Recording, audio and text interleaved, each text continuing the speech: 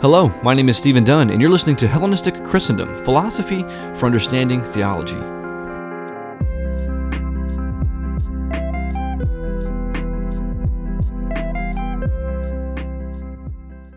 Hello, and welcome to another episode of Hellenistic Christendom, where today I'm actually finally going to tour over into apologetics because I've been asked to address this subject in a little bit more detail, and I want to do so by still talking about Soren Kierkegaard. My primary reason for doing that is because I do think that Kierkegaard has theological and philosophical resources that can be effective for one's apologetic and evangelical method.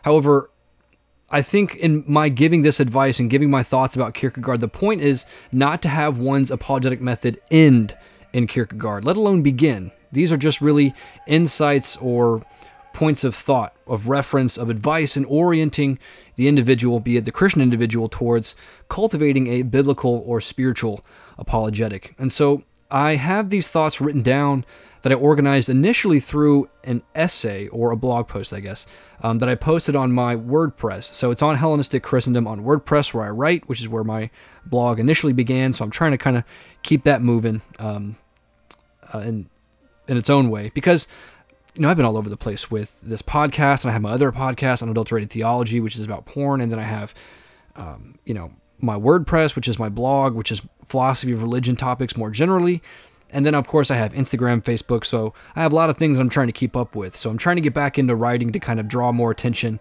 towards this. So, otherwise, this episode is going to be concerned with a Kierkegaardian apologetic, more concerned with communication and the nature of the character of the communicator, or that is the Christian apologist. But first, I'd like to dispel any presumptions early on about a Kierkegaardian apologetic resembling something of an existentialist project. After all, perhaps the present listener is not unfamiliar with a commonly propagated tip of the hat among philosophy textbooks that Soren Kierkegaard was an existentialist, indeed oftentimes quipped as the father of existentialism. Now, I offered a lecture some months ago, back in August, on my YouTube. It's also published here on this same podcast, just a few episodes down, I think in season 1. I think. You'll find it, just scroll down. But I offered a lecture entitled, Is Soren Kierkegaard an Existentialist? To which I offer a resounding no. But I'll only repeat here the conclusion of that lecture with an emphatic insistence that cultivating a sort of apologetic method or evangelical approach that seeks the help of Soren Kierkegaard ought not to be considered as existentialistic, or as the student themselves being an existentialist.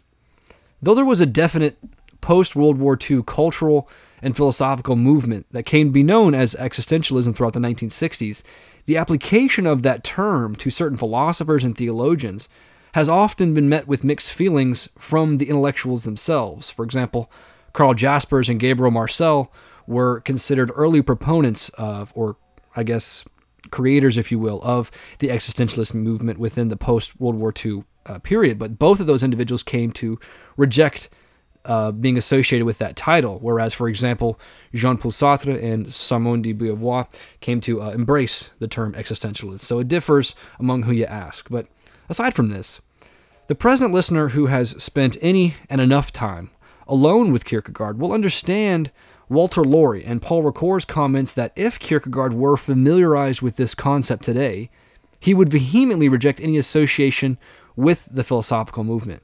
As Kierkegaard wrote, after all, in his journals, just one thing more, he says, I hardly need say that by wanting to win people, it is not my intention to form a party, to create secular, sensate togetherness.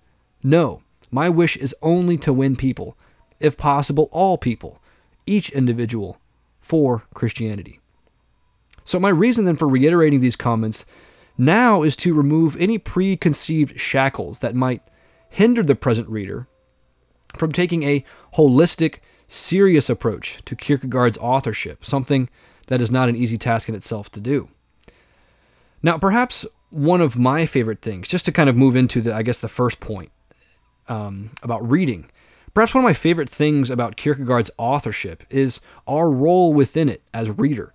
More specifically, throughout the authorship, we are variously referred to as my dear reader and other endearing names. For example, one of my favorites actually comes from the journals, where he calls us by a Greek word that he obtained from his readings of the satirist or the historian Lucian, Lucian, if I'm saying that right, where he called us paranekroi, Parannekroi,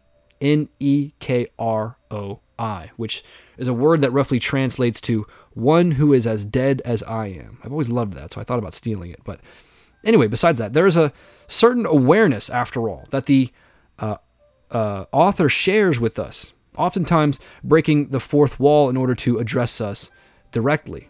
One of my favorite examples of this sort of procedure often occurs throughout his journals, where the reader, we are sort of possessed within the thought that we're reading the interior thoughts of one who has ceased living, and yet Kierkegaard sort of suddenly and sort of randomly breaks open before us. I'll read you one example here. All existence makes me anxious. From the smallest fly to the mysteries of the incarnation, the whole thing is inexplicable to me. I myself, most of all. To me, all existence is infected. I myself, most of all. My distress is enormous, boundless. No one knows it except God in heaven, and he will not console me. No one can console me except God in heaven, and he will not take compassion on me. Young man, you who stand at the beginning of your goal, if you have gone astray, turn back to God, and from his upbringing you will take along with you a youthfulness strengthened for manly tasks. So Kierkegaard just kind of goes on in this sort of melancholic, depressive sort of meditation about how all existence makes me anxious, and then he just sort of interrupts and says, young man, you who still stand at the beginning of your goal. It's amazing. When I first read that, I nearly stopped in my tracks, and he does this several other times. But he goes on to say, and I kind of want to keep reading the passage because it's pretty great. Speaking of the young man, you will never know the suffering of one who, having wasted the courage and energy of youth in insubordination against him, against God, must begin to retreat, weak and exhausted, through devastated countries and ravaged provinces, everywhere surrounded by the abomination of desolation, by burned-out cities, in the smoking ruins of frustrated hopes, by trampled prosperity and toppled success. A retreat as slow as a bad year, as long as eternity, monotonously broken by the daily repeated sigh. These days, I find no satisfaction in them. Of course, coming from the book of Ecclesiastes. Now, the issue of importance overall is, of course, that the individual is constantly being addressed. Kierkegaard very much has an interest of winning men for Christianity, much like the early fathers of the church were invested in the changing of minds among their contemporaries, pagans and fellow Christians included. However, the sort of procedure, or dialectic to use a specific phrase, that Kierkegaard utilizes in order to address the individual is something altogether different than being polemic, or argumentative, or didactic, or instructive. However, Kierkegaard's goal is to be experimental, not instructive. He says this over and again in his journals that scholars and professors will want to read him in an instructive way, not an experimental way. So then, let's consider first some comments from Kierkegaard's autobiographical account of his role as author in a work entitled The Point of View for My Work as an Author. It was originally written in 1848 and published posthumously to his death in 1859. So Kierkegaard died in 1855, and this was published sometime thereafter, as well as a few other books of his. Now, in Chapter 1, Section 2, Kierkegaard provides some thoughts on the following advice. That if real success is to attend the effort to bring a man to a definite position, one must first of all take pains to find him where he is and begin there. Now, as popularity and interest in apologetics grows, especially within online apologetics, I'm convinced that this sort of advice is squandering and found waning within most defenders and evangelicals of the Christian worldview. Cultivating a Kierkegaardian apologetic primarily resides in understanding this secret among helping others.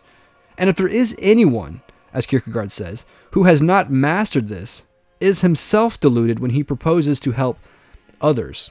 Kierkegaard writes in full, "In order to help another effectively, I must understand more than he. Yet first of all, surely I must understand what he understands. If I do not know that, my greater understanding will be of no help to him. If, however, I am disposed to plume myself on my greater understanding, it is because I am vain or proud, so that at bottom, instead of benefiting him, I want to be admired. But all true effort to help begins with self-humiliation. The helper must first humiliate himself under him he would help, and therewith must understand that to help does not mean to be a sovereign, but to be a servant. That to help does not mean to be ambitious, but to be patient.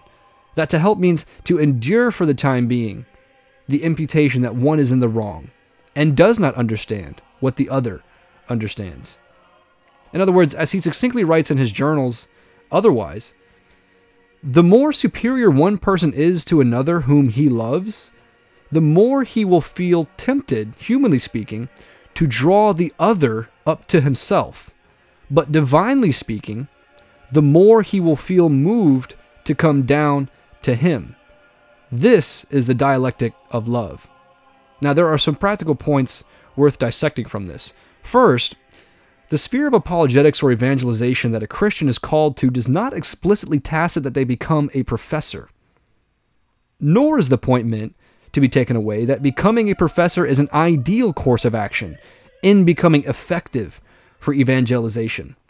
Now, this isn't to discourage professors that are listening. This is only to make a sort of emphatic clarification by sort of making this sort of isolated observation in order to kind of get a point across. That is really, of course, to reiterate what our Lord said in Luke 12, everyone to whom much was given, of him much will be required, as Jesus says in verse 48.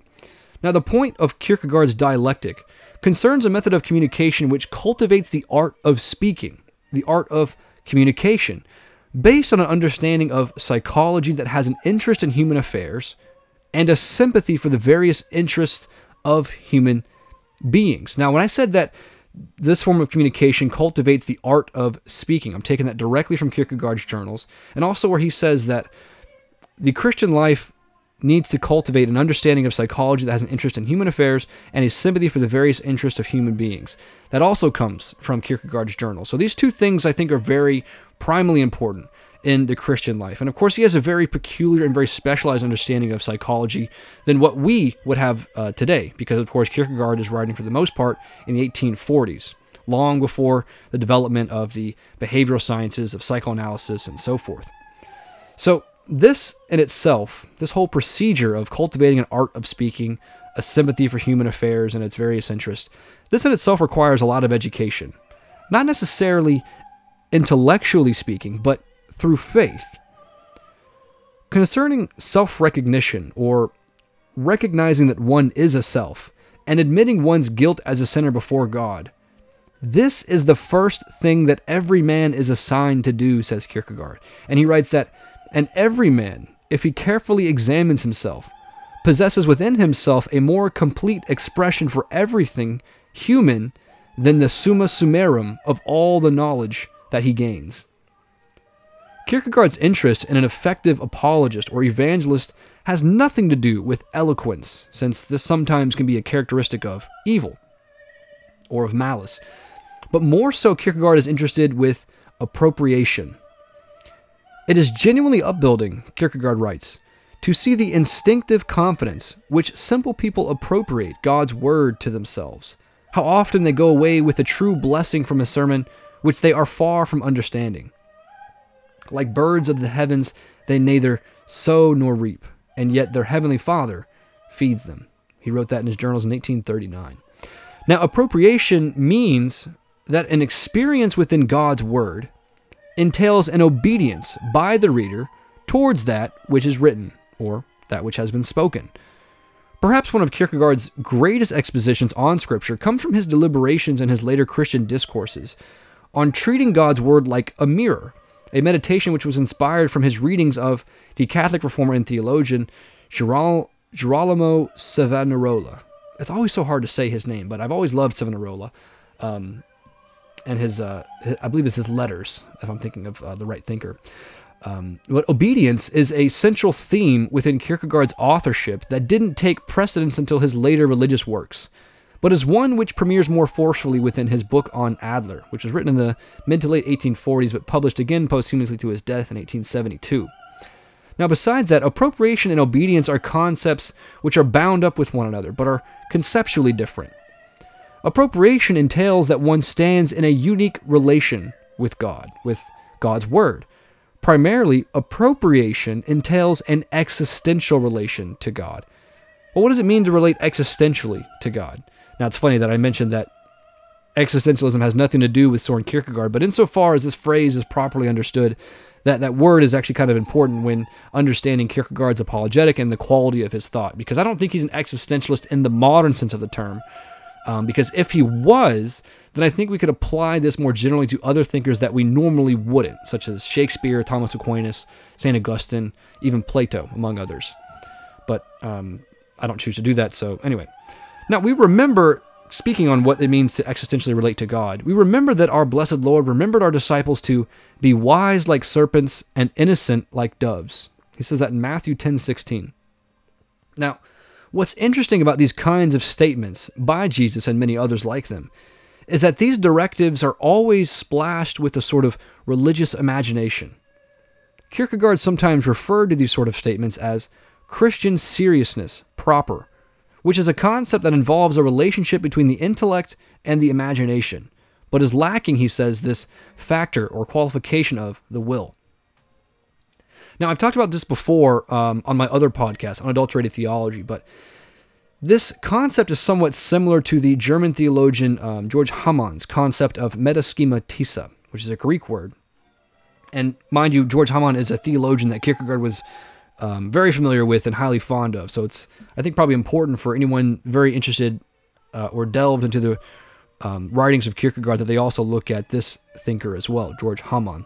And I think it's German, because when you say George, there isn't an E at the end, so I think it's Gerge. So I think I'm probably pronouncing it wrong, but if you were to look it up, George Hamann, there'd be no E at the end. So I think it's Gerge. Anyway. Now, meta-schematic theology, which is a fun thing to kind of talk about, but it entails a kind of application of analogies, metaphors, or narratives to establish a kind of teaching or a form of communication which substitutes concrete relationships for those applications. So, for example, consider the prophet Nathan's rebuke of King David by appealing to the story of the two shepherds in 2 Samuel 12. What's far more profound about the metaschematic application in this passage is Nathan's appropriation of God's word before David in the form of a story. David, after all, being a poet, should know well and be fond of the feelings and attitudes conveyed in the form of narrative. Hence, Nathan, metaschematistically, applied this story to David's situation and was able to produce an effect of remorse and guilt within David. In the same way, the Christian apologist ought to cultivate these similar gifts of metaschematic applications in order to address other individuals, where they are and as they are. And this is actually where the word comes from, metaschematiza, from the original Greek of 1 Corinthians 4:6. Paul writes, I have applied all these things, the word there is metaschematiza, to myself and Apollos for your benefit, brothers, that you may learn by us not to go beyond what is written, that none of you may be puffed up in favor of one against another. Now, this is the motivation behind Paul's claim in 1 Corinthians 9:22, that to the weak I became weak, to win the weak. I become all things to all people, so that by all possible means I might save some. I'm reminded here of the young man Elihu, his rebuke of Job in Job 32, where he so beautifully laid down the grounds of wisdom for all young men to emulate in their styles of communication. So after Job's friend had already spoken, and Job, of course, Elihu comes forth and finally says, I thought age should speak, advanced years should teach wisdom. But it is the spirit in a person, the breath of the Almighty, that gives them understanding. It is not only the old who are wise, not only the aged who understand what is right. He says that in Job 32, verses 7 through 9. That is, apologetic help necessarily includes an element of servitude and humility that is difficult to convey independent of a context that involves person-to-person communication. So insofar as we online apologists, I do a lot of my evangelical work behind the computer, if you will. We are not often able to address our audience members individually and directly. The best form of communication outside of this is a combination of direct and indirect communication. So it's one thing to instruct someone ethically and another thing to instruct them religiously. Oftentimes, Christians think that they're doing the same thing when they speak of only one of them, but this isn't quite true. To be a religious instructor is not to be an instructor in ethics. However, the instructor of the religious, like the instructor of ethics, must possess the quality of emulating that which they wish to instruct. Yet, the religious instructor differs from the ethics instructor in that the communication in one involves a different form of communication in another. So, for example, Kierkegaard differentiates between communication of knowledge and communication of capability. So, communication has 4 parts, he says: the object, the communicator, the receiver, and the communication. Kierkegaard essentially thinks that the modern individual has laid too much emphasis on what they are to communicate, rather than with what communication even is. The essential difference between communication of knowledge and communication of knowledge and communication of capability is that the reflection contained within one communication has an object, namely knowledge, while the other does not have an object, namely capability. So in communication of capability, when the communicator and the receiver are reflected upon equally, here is where we have the general instruction of art between teacher and learner. When the communication involves a reflection upon the receiver only, the communicator disappears, as it were. And this is considered an ethical communication, that is, a maieutic art, as Socrates would have understood it. The communicator disappears and is only in service of the receiver to become, if you will. Now, furthermore, this sort of communication is not knowledge per se, but is what Kierkegaard calls an oughtness capability, which Kierkegaard considers more or less as an indirect form of communication. By contrast, once this communication of capability includes an element of knowledge, that is, takes up an object, this is considered the ethical religious, that is, Christian communication. So therefore, the forms of communication are as follows for Kierkegaard. First, all communication of knowledge is direct communication. All communication of capability is more or less indirect communication. Now, first of all, what Kierkegaard has called genuine art communication. So this is the base level of what wants to be communicated amidst learning or being instructed in a new, let's say, art. Then above this goes to ethical communication. And this is, Kierkegaard says, unconditionally indirect. It can't be otherwise. This ethical instruction must involve various forms of communication which don't directly absolve the learner of some particular object of knowledge, but is constantly orienting, directing the individual, the learner, in various situations through an indirect form of communication. Then we have the highest, which is ethical religious communication, namely Christian. And this is a combination of direct, indirect. Now, essentially what is being conveyed within all of this sort of schematization of indirect and direct communication, is that there are various kinds of instruction or communication which either involves direct or indirect communication. Now, Christian communication, in the modern sense, has often fallen trap in forgetting to address the truths of Christianity towards receivers in an indirect way. And this is somewhat similar to the procedure of Christ, who never addressed questions in a direct, literal manner, but often spoke indirectly, using seriousness proper that I mentioned earlier, in order to communicate truths about spirituality or spiritual reality. One classic example of this kind of communication involves Jesus' conversation with Nicodemus in John 3 regarding his discussion of the Spirit being like the wind. and trying to appeal to an instruction for Nicodemus which was indirect. It didn't directly concern the matters of the truths of spiritual reality, but applied to things with which Nicodemus could understand. Which is why Jesus says, if you cannot even understand earthly things, how do you expect me to explain to you heavenly things?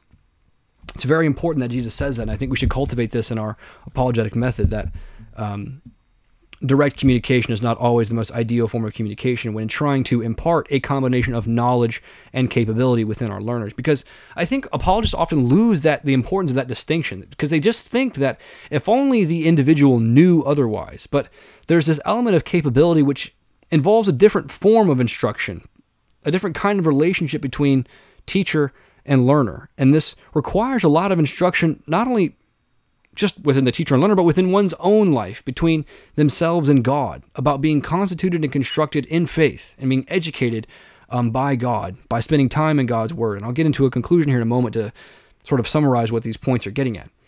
And I think this post, or this lecture for today, I guess if you want to call it that, this episode, was only meant to highlight that an effective apologetic attitude involves a spiritually developing quality of character within the Christian. First and foremost, this spiritual development grounds itself with the recognition that one is a self before God. God does not relate to crowds, if you will. God relates to individuals as spirit, because God is spirit. So that is to say that one starts with the recognition that they are a self before God, guilty and a sinner. And that second, the spiritual edifice of this individual consists in their upbuilding and being perfected by obedience to God's word.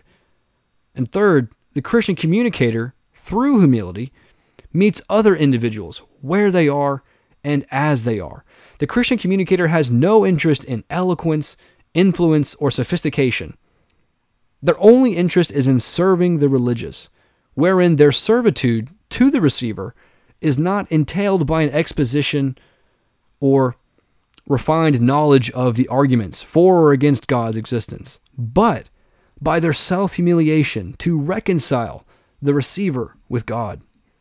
Now that essentially concludes this episode regarding a Kierkegaardian apologetic, because that's all the notes that I had regarding the article that I posted on WordPress. But I wanted to provide some quick comments on being a sort of Kierkegaardian apologist and dealing with atheism. Because one thing that's always been strange for me within Kierkegaard's authorship is that, he says that his whole point for being an author and the role of the authorship was to present the problem of what it means to be a Christian. And he says this in the Concluding Unscientific's postscript. So he has this interest in winning men for Christianity, of showcasing the problem for what it means to become a Christian, and etc. But usually when we think of that, of one transitioning into a Christian, I think we tend to view the usual sort of secular transition. That is to say, apologetics usually concerns itself, of course, with arguments about other worldview claims and etc. But there's such a polemic, such a constant reinforcement between atheism being pitted against Christianity. And one of the strange things about Kierkegaard's authorship is that he has so little to say about atheism. And of course, there's probably a number of reasons of this, of course, one of which being primarily historical, in that the concept of atheism and of secularism that we have today is very much different than it was 150 years ago. But even with that said, there are still some mentions within Kierkegaard's journals of free thinkers. And he says this a couple times in my 1967 Hong translation of Kierkegaard's journals, where if you go to the section, if you happen to for some reason own this rare book, if you go to the section, I believe it's on Christianity or on the church. And he has a few sections where he talks about the secular mentality of free thinkers. But what's interesting is that when he talks about free thinkers and those that want to be subversive towards religion and political affairs and etc., that he really equates these to the kind of sort of slothful Christians in Christendom. He sort of takes them within the same thing.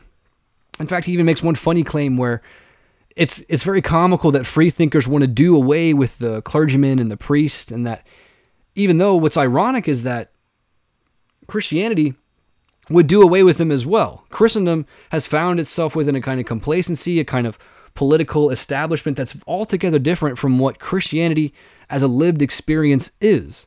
And so it's interesting that a lot of the complaints that were being hurled towards the church were actually cultivated as, yeah, that's actually quite true, and I would agree with you, but the subversive attitude that free thinkers typically have undermine what the real issue is. And so I think Kierkegaard actually goes further as a Christian by agreeing that we have to do away with this kind of establishment Christianity because, as he says, the church is always becoming. It's always a constant development. And of course, there's a Christ establishment of the church, but it's important that I think we realize that the church as an establishment is different from the church as becoming, because the church is always within this mode of historical development. And I don't mean this in a kind of Hegelian sort of, process, if you will, that history is in this constant state. And I don't mean anything like that. I just mean that the quality of the church, that is to say, how Christianity is implanted within ideas, or is how Christianity is implanted within individuals as a sort of idea, if you will. I think Kierkegaard got it right, where he constantly refers to Christianity as the idea. That is to say, that the beloved, or that the lover seeks the beloved, or something to that effect. He says that in my point of view. And that when you come to a realization of that idea and you are developed and are being built up in the truth of that sort of idea, this looks like something. And so atheism kind of becomes a secondary issue that really isn't of all that much interest to the Christian. Now, I think there is a kind of intellectual seriousness that we do have to owe to atheism because the conversation is so sophisticatedly developed over the last 50 to 100 years with the advent of analytic theology, more developments within the philosophy of religion ever since the 1960s and 70s, when we're looking at big name guys, such as Mackey, Graham Oppie, Sobel, some other names that I'm probably forgetting. But we have to take these sort of challenges seriously. So this isn't to undermine or to push away atheists outright.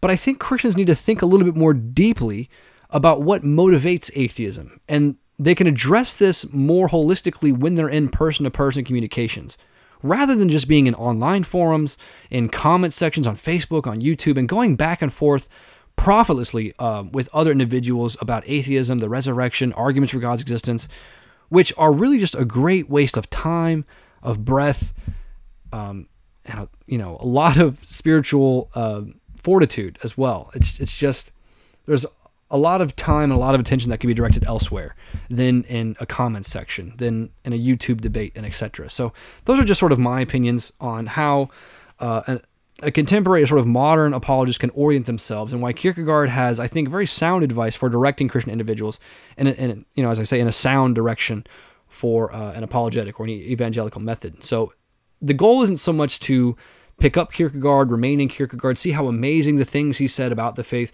but to use him as a sort of reference point, a sort of guide that can orient one sort of in faith, that Kierkegaard is a kind of author who really wants to upbuild his readers, and that if this quality really does exist within a person, this quality of love, then this is what ought to be at the forefront of our apologetic. So, yeah, that's just kind of my episode for today. That's what a Kierkegaardian apologetic looks like. Of course, there's so much more to talk about, but that's just sort of my brief treatment of what's going on with Kierkegaard and apologetics and how we can have a better conversation about it. So, thank you so much. God bless you. Please be sure to check out the page wherever else I have it available on WordPress, YouTube, Instagram. Check out my other podcast, Unadulterated Theology, which has to do with issues of sex, sexuality, sex work, pornography, adult entertainment, and subjects of the like. So, God bless you. Thank you so much for taking the time and the attention to make it to the end to today's episode. God bless you, and have a wonderful day or night.